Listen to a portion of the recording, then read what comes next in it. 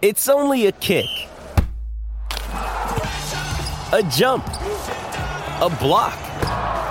It's only a serve. It's only a tackle, a run. It's only for the fans.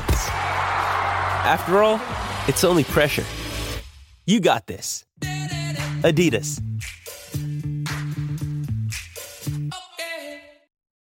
We start with the most expensive museum in Canadian history, the new Royal BC Museum. $1 billion, the total cost of this project. Man, oh man, you talk about controversy on this one. Is this the best use of your money at this time? Now, it is a big day on this file today. The business case, the business plan for this project set to be released finally by government.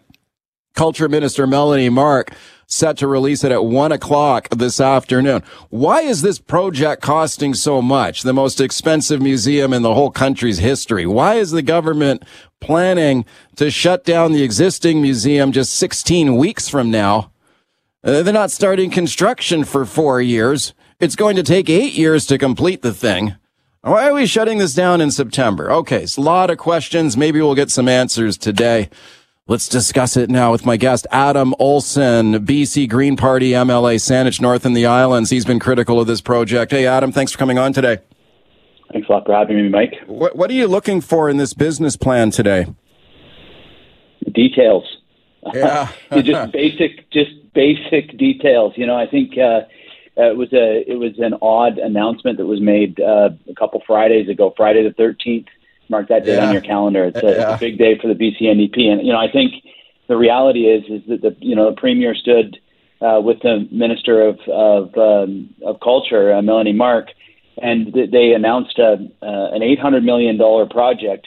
They had no materials to back it up. They had no business case to back it up. They said that one exists when they were pressed on it. They had no drawings. There was nothing for the British Columbia population to imagine. Because there were no designs and nothing to tempt us with. So, you know, I think the reality of the public relations was disastrous on the announcement of this. And now I think, you know, British Columbians are looking to find out exactly what it is that we're going to get for $789 million. And, you know, my hope is to get a better understanding of why it is, you know, the federal government's not at the table as a partner in this, and you know, some other questions. Yeah, let me play a clip here for you from Minister Melanie Mark when she made this announcement and get your thoughts. So here she is on that Friday the 13th announcement here on why they want to do this, and part of it is to highlight Indigenous culture and history in our province. I really want to get your thoughts on that. Here's what she had to say.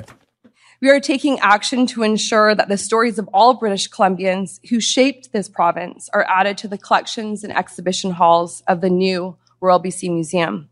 We are taking the diverse stories of British Columbians and Indigenous people out of the shadows and into the light. Adam, you are an Indigenous leader, an Indigenous MLA, member of the Sartlet First Nation, and you've been very critical of this project. Like when you hear the minister there talk about, look, this is about taking the Indigenous experience out of the shadows, bringing it into the light. You don't see it that way? Well, look, back in 2017, there was a conference about repatriation. I think Indigenous nations have been very, very clear that the dark history of these collections and how these items that are in the whether they're in the visitors gallery or whether they're in the basement storage areas of the museum, the history behind how these items were collected is very, very dark. It's not a history that the museum wants to talk about. The museum does not want to really have a conversation about repatriation.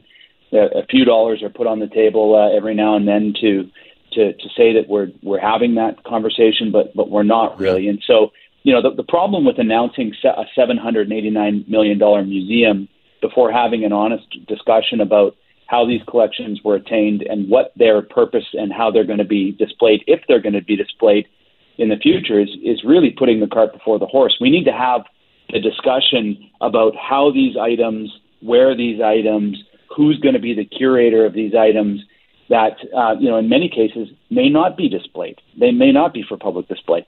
The other thing I think that needs to be pointed out here, Mike, is that when the Premier stands up in question period and says that they're going to be talking, that this project, this museum, is going to be sharing the collective history of British Columbia, what he misses is the reality that many of the objects that exist in that museum are culturally relevant to Indigenous people today. This is not our history. This is who we are as people. It defines us today, not in the past. And so we still have a Premier who doesn't understand or doesn't grasp the reality that our cultures are living and breathing today. You made a very passionate speech on this topic in the House recently, and I want to play a short clip of that for the listeners. And this was quite powerful, I thought, as an Indigenous MLA, an Indigenous leader in our province, speaking about this project. Let's have a listen to your thoughts here, and then I want to see if we can expand on it a little bit. So let's have a listen here. The history is the grave robbing of my ancestors. It cannot be fixed by a bigger, brighter, shinier museum built with mass timber and wrapped in a Lekwungen-inspired veneer. A new shrine to house the systemic rot. Okay, the new shrine to house the systemic rot of the system. When I listened to that, I thought, like, is Adam saying you're opposed to a museum in principle? Like, you don't think there should be a museum, or you're opposed to the way that this museum is being announced? Like, what is your opposition there? My opposite. So look, we have not had an honest conversation about the collections in those museums. There are some awful stories about how these items were, and I'll put them as in air brackets, purchased. So, the reality of this is that before we go out and spend taxpayer money, $700, borrow against, the future, $800 million, we've committed to reconciliation in this province, Mike. And so we need to make sure that the right conversations are going first. I remember growing up in the museum. I know that we have, in our society, we have a relationship with museums. And what I'm challenging here is I'm challenging what this government knows to be true, and that is that Indigenous people have been very interested in repatriating some of those items back. I'm also talking about the fact that, and I think that most British Columbians would find this appalling, but there are still ancestral remains that we don't get access to. These are people, and in 2022, to think that is a challenge to be identifying, locating, and returning the ancestral remains of our people back home. So you think So you think all of that should be returned, like these cultural objects should be returned to First Nations before there's any talk of a new museum? Am I hearing you right? We should have the conversation about what that looks like, what Indigenous nations. This is the promise that we've made to Indigenous people, is that we'd have those mature conversations. But what's happened here, when the Premier steps out and says he's going to announce this mega project, it puts the necessary conversations that need to happen first. It puts them at the back of the line, and that's a completely inappropriate approach for a Premier that has put a major focus on reconciliation. But are you opposed to a museum of any kind? Like, if the museum was done correctly? Okay. No, I'm just saying that the order of the conversation, the reality that Indigenous nations have been wanting to talk about repatriation, and it's happened at a snail's pace. And then, my real challenge here is that the conversation about repatriation becomes immeasurably more difficult if we're building an $800 million museum to house all of these items. Right. So, the thing of it is that, and my role in the legislature is to hold the government accountable. And very, very few members of the legislature have ever experienced trying to repatriate a sacred item back to their family. And so my role in there is to say, look, like, you are having this conversation backwards. And the museum doesn't want to have a conversation about repatriation. They don't like that discussion because it means that some of their items go back, go away from them. Yeah. And that if we're going to have a conversation about a museum in the context of decolonization or in the context of reconciliation, then it needs to be a legitimate conversation. It can't just be, like I said it can't just be wrapped in a veneer of reconciliation because, that time has passed. Adam, thank you for coming on today. We'll see what's in the business plan this afternoon. Appreciate your time. Awesome. Appreciate yours. Have a great day. All right. Here we go now with the continuing battle over the bike lane in Stanley Park, especially after the traffic jams in the park on the long weekend. Bumper to bumper traffic on the single vehicle lane heading into the park. The traffic stretching back to Denman. Tempers flaring at times in the park too. There's videos uploaded to social media. People just fuming, sitting in their cars in traffic. They're trying to go through the park. All right. If you're a cyclist, you're cycling into the park. I guess you like the bike lane. But what if you have mobility issues? Maybe you're in a wheelchair. Maybe you use a walker. Maybe you're an elderly person. You can't walk very far. Well, that bike lane's not helping you. And the restricted access to the park is a big problem. I got Phil Rankin standing by. Have a listen to this here first. Now, we talked about this on the show yesterday. We got a ton of phone calls on this issue. Here's just a sample of how people are feeling here.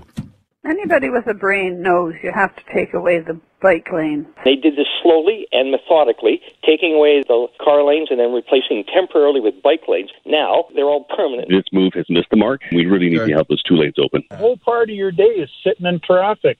They've got to open that up. Put the lane back to traffic. So if a car stalls, at least traffic can get around them. Stanley Park needs to turn back to what it was. Even if you actually open up the second lane, it's not going to do any harm in any sense. All right, let's discuss now with my guest, Phil Rankin. Phil is a long-serving Vancouver lawyer, and he's been deeply involved in this fight, in this story. I'm very pleased to welcome him. Phil, thank you very much for coming on today. Thank you. All right, Phil, can you tell the listeners a little bit about the lawsuit you were involved with there? About a month after they closed the park to cars, April 8th, 2020, we brought a human rights complaint on behalf of 5 elderly and disabled people. Some had MS, amputees, people with a heart transplant and things like that, as symbolic of the kinds of people, because the West End actually has the biggest demographic is probably elderly people, because we pointed out under Section 8 of the Human Rights Act, you cannot discriminate against services offered to the general public, which parks are part of that. On April 8th, ironically, the retiring general manager Bromley and the retiring city manager Sandu agreed on April 8th to close the park to cars, and on April 9th to close Beach Avenue. That was the city manager's decision to traffic. And then they left. They stopped being.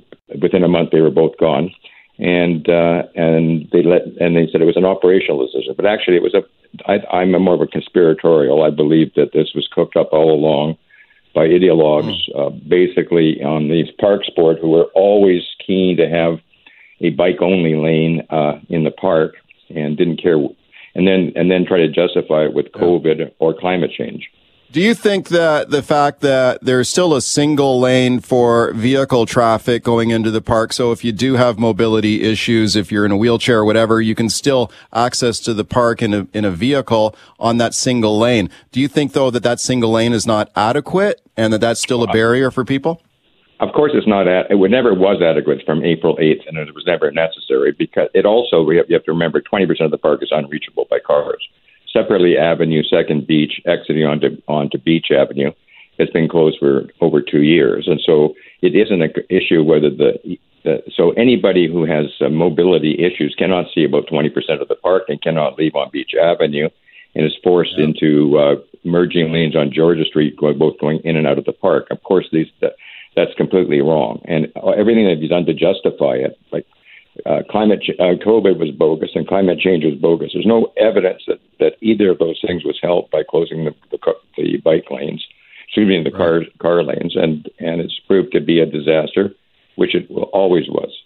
Right. When you talked about some of your clients here on this case, people with mobility issues, they've got barriers to getting into the park with restricted access. What have your clients said to you? Like, how has this affected them and their enjoyment of the park, their ability to visit the park? Well, many of them stopped going to the park altogether. It's just too difficult, too much traffic, too much lineups. And you have to remember the whole north side of the park, they've restored some parking, but the great majority of angle parking, well, all of it, in fact, on the north side of the park at Lumberman's Arch and continuing, is gone. And all of the views are on the right side of the road. I mean, if you drive and are looking, it's the left side of the road is now for cars, the right side of the road is for bicycles. And that means you have to cross in front of bicycles to get into a parking lot. and also your views are obstructed. So it really has ruined the experience for people going to the park. There's a whole bunch of people that don't have any rights. That's the families and the people that want to have graduation parties and they want to have marriages and that kind of thing. They're all affected. They can't go to the park with large numbers of people and find parking and get into the park in a convenient way. And this is, again, they did surveys, but the surveys were always directed towards people on bicycles and not to the general public. And now they're doing a mobility study, which, as far as I'm concerned, the books were cooked because these are all basically anti-car, which in my mind means anti-handicapped, anti-aged, anti-people with mobility problems. We're not going to solve the climate change by stopping people from going to the park. This is not a local park. Stanley Park is not a local park for people who have bicycles. Stanley Park is a national park given to the citizens of Vancouver in the 1890s by Lord Stanley for everyone. It's probably the most well-known urban park in Canada, and they have ruined it. And they have deliberately ruined it. I assume ideologically they think they're doing something good, but in reality, these are ideologues who don't really care about facts. They have a vision in their own mind, and since they like bicycles or they ride bicycles, they think everyone must, and somehow that's the future. Well, it isn't. When you think about climate change and the environment, and that I think is clearly one of the motivations here. You know, I mean, the traffic jams that we saw on the weekend, bumper to bumper traffic, just idling, that's not very good for the environment. And also, they haven't got one study to demonstrate that having a bike lane is saving any carbon capture at all. And certainly, if you're riding in a park, in a car, you'd never pose a COVID threat. What they said was basically that we have to limit the number of people in the park, so let's limit people who use cars. And then people that use cars are handicapped. And I mean, a lot of people use cars, but particularly people with mobility issues must use cars. And so in the end of it all, you had only two good people on the park board, Cooper and Tricia Barker, voting against and trying to get a special meeting organized, of which they sabotaged, and then they took away the right for minorities to call special meetings. So they've done everything that they can to thwart any opposition and to stifle any opposition, and they've created even the little rules we had for democracy have been denied. The public meetings were using COVID. We could never go publicly to complain to them. We had to do it online by Zoom. They were completely insulated from criticism, and generally, particularly the written press, it was extremely biased in favor of them, and not setting out in any detail the problems that these people have caused. Speaking of Phil Rankin and his BC human rights case representing people with mobility issues and access to Stanley Park.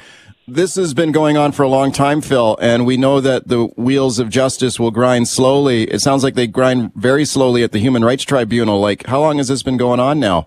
We finished our case months ago, and the lawyer, there was the city lawyers, and then they gave up and hired a private firm, and they're very well retained with huge amounts of money. I mean, there's millions and millions of dollars of lost revenue that have taken place in the park because of lack of parking, but they're spending equal amounts of money for their legal team to just drag this out forever.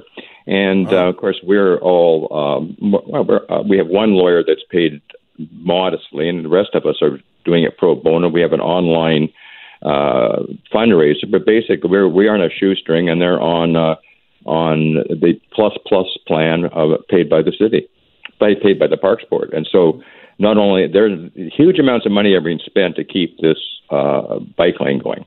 And if you actually drive to the park, which I do quite often, between Mondays and Thursdays, there's virtually no bicycles in it at all. There's like 3 or 4, and maybe in the early morning.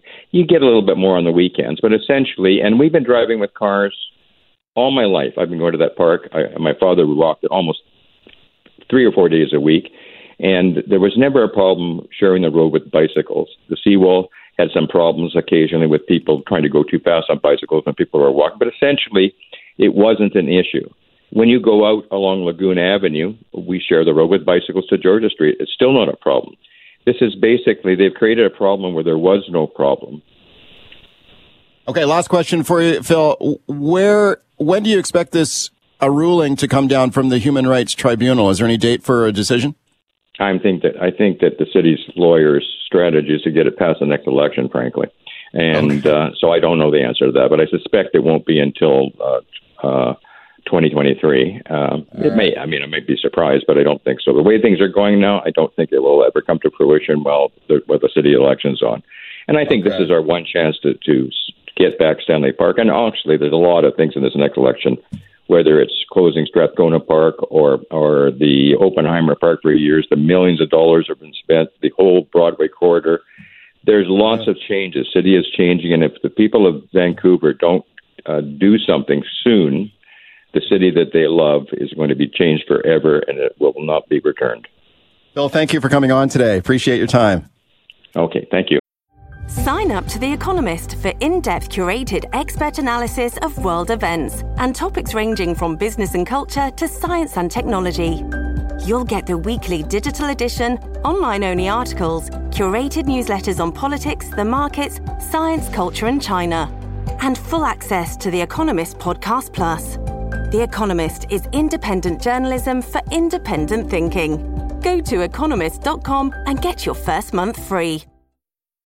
This episode is brought to you by Shopify. Whether you're selling a little or a lot, Shopify helps you do your thing, however you cha-ching. From the launch your online shop stage, all the way to the we just hit 1 million orders stage. No matter what stage you're in, Shopify's there to help you grow. Sign up for a $1 per month trial period at shopify.com/special offer, all lowercase. That's shopify.com/special offer. All right, welcome back to the show. Let's talk about the shortage of baby formula in the United States, also impacting supplies here in Canada, too. The U.S. has taken the brunt of this, largely impacted when a major production facility in Michigan was shut down after some problems there with a contamination from bacteria. And in the United States, this has been a big problem. U.S. President Joe Biden authorized the use of Air Force planes for an effort to bring in formula from Europe. Operation Fly Formula. No commercial flights were available, flying in infant formula to the United States. Here in Canada, there have been some problems too. Prime Minister Justin Trudeau, though, reassuring Canadians. Let's have a listen to Trudeau here on the baby formula issue. We see the shortage in the United States. In Canada, we've been monitoring carefully what the situation is. We're still looking like we're fine. There are a few challenges around some more specialized formulas for particularly vulnerable kids. We are confident that the work that we're doing to secure supply from elsewhere and to ensure that Canadians have those options is going to be fine. Okay, as Prime Minister Justin Trudeau there talking about some of the supply chain troubles around infant formula has left some parents scrambling here to find formula for their infants and toddlers. Let's discuss now with my guest, Janet Music. Janet is a research program coordinator at Dalhousie University. Very pleased to welcome her. Janet, thank you very much for coming on today. Thanks for having me. Okay, well, listening to Justin Trudeau there saying everything's going to be fine, is that the way you read it too? Well, it's a complicated issue, and, I think everybody's threshold for hungry children is pretty low. So telling parents, that your baby is going to be fine when you're having issues trying to source the food that they will eat, or if they need specialized formula or the cost is going through the roof, I don't know that brings families a lot of comfort, exactly. Yeah, where does Canada get our baby formula? Because I understand we manufacture baby formula here, but a lot of it is for export. Yeah, we do. It's an interesting market. It's a shrinking market, baby food here in North America, not just Canada, but America as well. So declining birth rates across the board. So, we don't have a lot of new entrants into that market, so to speak, but we do, I know it's been all over social media in the last, 3 or 4 days. There's a big plant in Kingston, for example, that, makes exclusively for Chinese export. They don't make formula for Canada at all. They're not licensed to do so. They have made an application to start producing, but, that application isn't complete, and, it's going to take some time from even when they are approved to get the product on the shelf.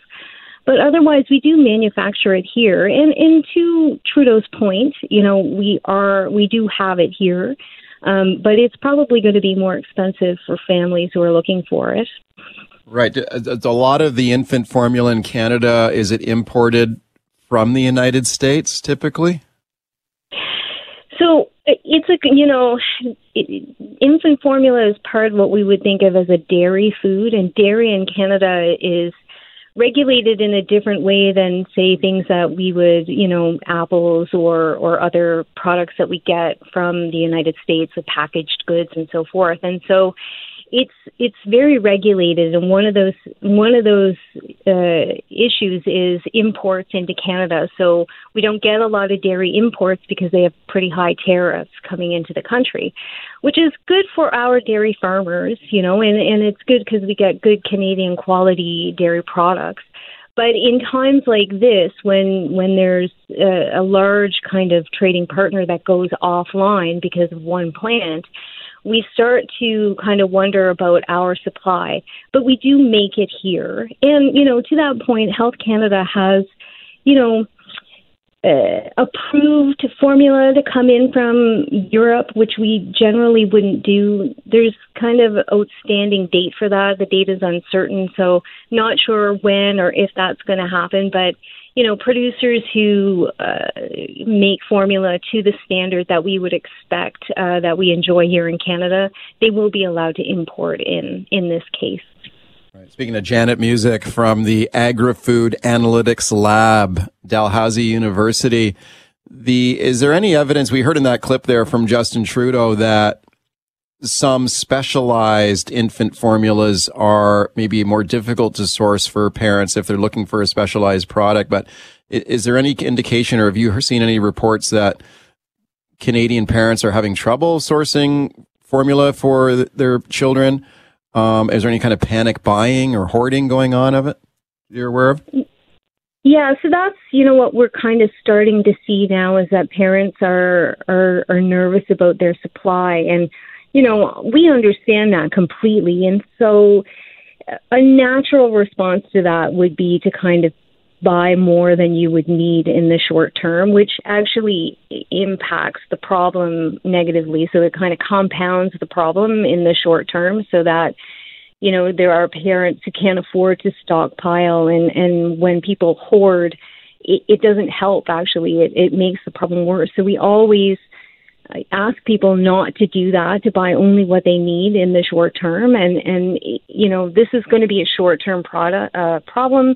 Politically, this cannot go on, and you see that in the United States. It's a non-starter. So Biden is pulling out all the stops because there is no way that we can have babies who are hungry in North America. It just won't play with voters. It's just it's a non-starter. Right. This is such an incredible time here for all the challenges in our food supply system, the supply chain issues. We're seeing inflation at 30-plus year highs right now, another record high reported last month by Statistics Canada. You're a researcher specializing in our food supply system. Like, when you take a look at the supply chain generally in Canada for food supplies, where are we at right now? Is it getting worse? Are there any particular segments of the supply chain that are in tougher situation than others?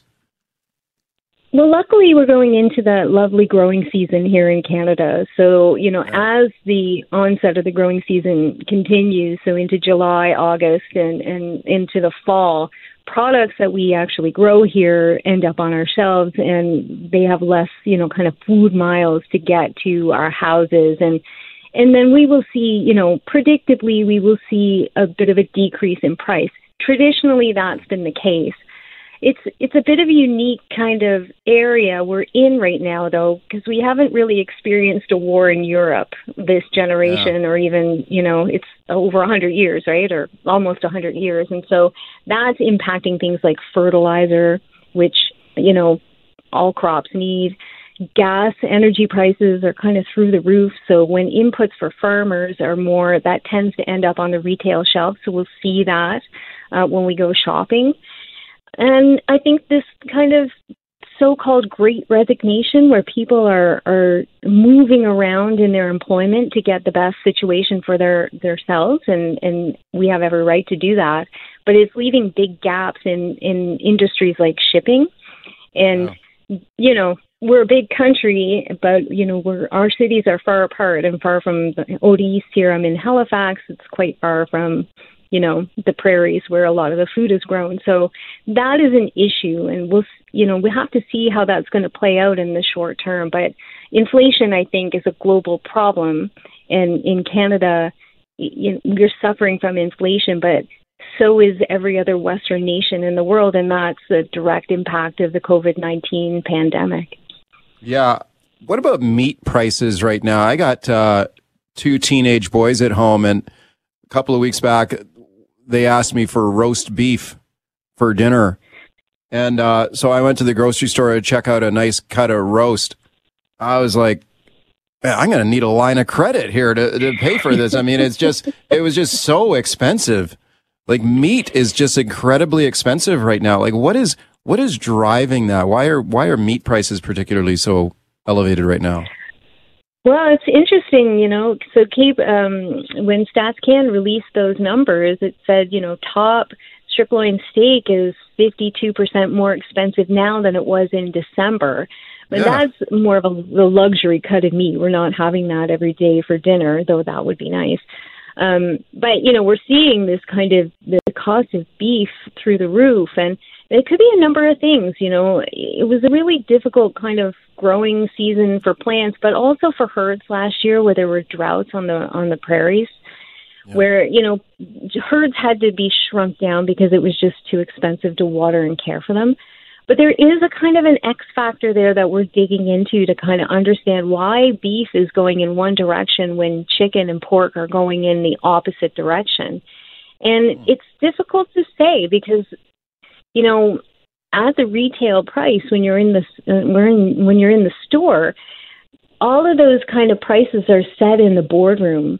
And those secrets are kept really close to the chest. So it really needs to be dug into, and those questions need to be asked. And we are looking into it, but it's interesting to see it happen. But, you know, to your point, it's absolutely expensive to feed two teenage boys. And, you know, I hope they like chicken. They do. They eat it all. But I know that there has been some allegations of price fixing especially when it comes to beef. Right? I was reading recently about a class action lawsuit on that. Are you familiar with that? Like, is there any evidence of any kind of collusion or price fixing or gouging going on? Yeah, I am. We are aware of that, and we're watching that closely. It's very difficult to prove. You know, if you remember back in 2017, I think it was when it was the bread pricing, you know, so-called cartel. And really, we only found that out because Galen Weston announced it. He admitted to it in the media. And so then we were, you know, as consumers, we were kind of like, well, what's happening here? But, you know, you really need someone on the inside to kind of let you in. Otherwise, how do you prove it? And it is interesting, and the numbers are certainly suspicious.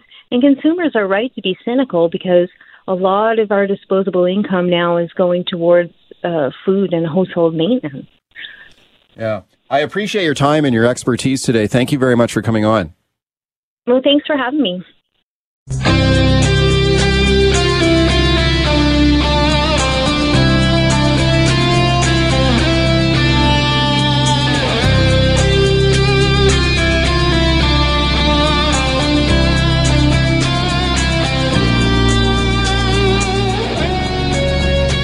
Okay, here we go now with the hottest movie in the world. Man, you talk about a blockbuster here. Top Gun Maverick, the long-awaited sequel to the original Tom Cruise picture Top Gun, one of my favorite movies. And finally, the sequel is here. Top Gun Maverick, it opens this weekend. And check this out. Analysts saying this could be the biggest Tom Cruise movie ever. This is an actor who's racked up massive movie hits, but the new Top Gun movie could be his biggest ever. All right, let's check in with Scott Shantz now. He is the producer of this show, and he got a sneak peek of the new Top Gun movie last night. I believe he's still geeking out about it. Hey, Scott. Hey, Mike. Yeah, absolutely. I am over the moon about this movie. It was so good. Like, you and I talked about this yesterday, and I was elated to find out that you are also a Top Gun fan, because it means the original means so much to so many people. It was the movie that put Tom Cruise on the map. It still holds up. You know, it's just so great. And here we are 36 years later, we finally get the sequel. So before we dive in on how great it was, here's a little clip of Tom Cruise himself talking about why it took this long and this was now the time for the sequel to Top Gun. As time went on, every year I would release a movie, people would be like, what about Top Gun? Make another Top Gun. And it didn't ebb. It got, now it was generational. Now I'd be talking to 3 generations, and I would go home and I'd think, okay, what could I do? So he was aware that it has been so long and the pressure was building for this movie, which is crazy because usually, he's talking about, it didn't ebb, it didn't die off. But when the trailers first came out for this movie, I was a little worried because, like you, I was so invested in the first one. You know, you don't want the sequel to destroy the legacy. Like, what is the new Top Gun even going to be about? Like, is he still a fighter pilot at 60 years old? So then we get a little sneak peek in the trailer. Captain Pete Maverick Mitchell. Let me be perfectly blunt. You are not my first choice. You are here at the request of Admiral Kazansky, a.k.a. Iceman. With all due respect, sir, I'm not a teacher. Just want to manage expectations. What the hell? Good morning, aviators. This is your captain speaking. So we get this little idea that Tom Cruise is a teacher, and this is going to be a spoiler-free review, so don't worry if you're concerned about seeing it. And by the way, the movie opens on Friday, but there are early screenings at certain theaters. You can Google that because it does open some places tonight, and then tomorrow night there's early screeners and stuff. But Tom Cruise, he reprises the role as Maverick, and he is going back to Top Gun to teach this crew of new kids. So how does this compare to the original? Well, as a huge fan, Mike, you will love, and again, this is spoiler free, but the very first shot of the movie of Top Gun Maverick starts like this. Oh yeah. Oh, bring it on. Yes. Like, I'm so glad that they didn't have some new artist cover this song, but they kept with the actual original song and the Top Gun theme and everything. And basically the movie starts with like a shot for shot, aircraft carrier, planes taking off, all of that type of stuff. And then, of course, it dives into the storyline, which I will say is actually almost better. It's actually better than the first Top Gun. The story, I was like, what are they going to do for this story here? But it's serious, and right away you're invested, and it's believable. And like you were saying, the expectation is really high. So some of the other reviews for this movie, I found a few here. Some people, one review says Top Gun Maverick improves on the original in every conceivable way and does so in a way that makes it one of the greatest sequels ever made. Top Gun Maverick is a rare sequel that's not only better than the original, but makes the original altogether deeper, and hardly anything in Top Gun Maverick will surprise you except how well it does nearly all the things audiences want and expect it to do. So, so Mike, it is as good as you think it's going to be, maybe even better. And I was talking with a lot of people after the screening, and everybody was just absolutely jazzed. Like, throughout the performance, there were tons of times that people were cheering, people were clapping, people were laughing. It has all these nostalgic moments. But you think about what made the original Top Gun so great. It was the planes, right? And now they've come to this place where we can take this fighter jet stuff and film it and do it at a level that like has never been seen. And everybody's talking about this, but the fact that there was so little CGI. And I mean, I love the superhero movies, but in a time of superhero movies, to see a guy like Tom Cruise learn how to fly a fighter jet. And the things that they do with them, oh, it is good. It is so good. It's believable. Like the romance between him and Jennifer Connelly, who plays the love interest, that's believable. Miles Teller, who plays Goose's son from the original, that's not a spoiler. He's believable. Like, I mean, as much as Tom Cruise, well, say whatever you want about Tom Cruise, that guy gives his all every time. Oh, I know. Like, listen, I love the guy. I mean, you know, his personal life or beliefs aside, who cares about that? I love the guy as an actor, and I've always loved all his movies, and Top Gun, one of my favorites. And I'm thrilled to hear that you loved it and you enjoyed it. I am pumped. I can't wait to see it myself. Taking a look at the ratings on Rotten Tomatoes right now, Scott, 97% fresh rating on Rotten Tomatoes. So this is getting thumbs up all over the place. And one of the ads I saw for Top Gun, it said, see it on the biggest screen you can possibly find. Right, so that's my hope, is to see it on the big. Did you see it on a jumbo screen last night? Yeah. Okay. So they had it on the biggest screen in the theater, right? Like the big curved screen. And I got there early enough that I actually got one of the seats that, you know, they have the D-box seats that vibrate and shake with the screen, because it's just so intense. Like the dog fights and, you know, the afterburners when he fires up the afterburner in the jet. Like man, you're just right there. And I mean, I'm normally annoyed by the people who clap at movies. I'm like, Tom Cruise can't hear you clapping for him, but I couldn't help it. It's just so good. Go ahead and clap. Make sure you see, I mean, I'm sure it's going to be super busy this weekend. It's scheduled to make like, I don't know, $200 million. It's going to be the summer blockbuster for sure, but I would definitely see it on a big screen. Okay, does Tom Cruise do a lot of his own stunts? And then, like, he's famous for doing his own stunts. And I know he's a pilot himself, so he's in the cockpit of these planes. Is that right? Oh, absolutely. And he actually, one of his own planes from his personal collection is featured in the film. It's not one of the F-18s, but he talks a lot in the interviews and stuff about how he learned to fly an F-18 just to do this. And, you know, all of this is accurate, that he measures the G-forces and talks in the film about, you know, like when you're doing this maneuver, it's going to feel like you have an elephant sitting on your chest because of the G-forces. It's going to feel like you're blacking out because of the G-forces. And he went through all of that and put the cast through all of that to get that authenticity in the film, and you can see it. Yeah, it's a real deal. And like you know, I was a bit worried about this sequel too, because it was delayed multiple times, a lot of it due to COVID and stuff. But I started thinking like, oh no, don't tell me this thing is going to be a bust or a flop, or it's not going to be very good. But to my great surprise, is like everybody seems to love it. Right? Yeah. And you know what? I almost think that makes it better, you know, that Tom Cruise and the people behind the movie, that they said this needs to be seen on a big screen. And we don't know when that's going to be, but we're not going to put it out until it's seen on a big screen. And they put all this effort in, and they had all this momentum. You know, the trailer came out at the Super Bowl and stuff, and then they just said no. And they've been sitting on this perfect movie for 2 years, knowing what they had, and they've just been waiting. And now we get it. It's like a Cinderella story. I just love it. Okay, Scott, I can tell you're still riding the high. This is awesome. I'm glad I love that you loved it so much. I know I'm pumped for it too. You sold me. Yeah, I can't wait until we can talk about it, Mike. You got to go see it. For sure. And I'm glad you didn't do any spoilers. That's great too. Scott, thanks for this. Yeah, my pleasure.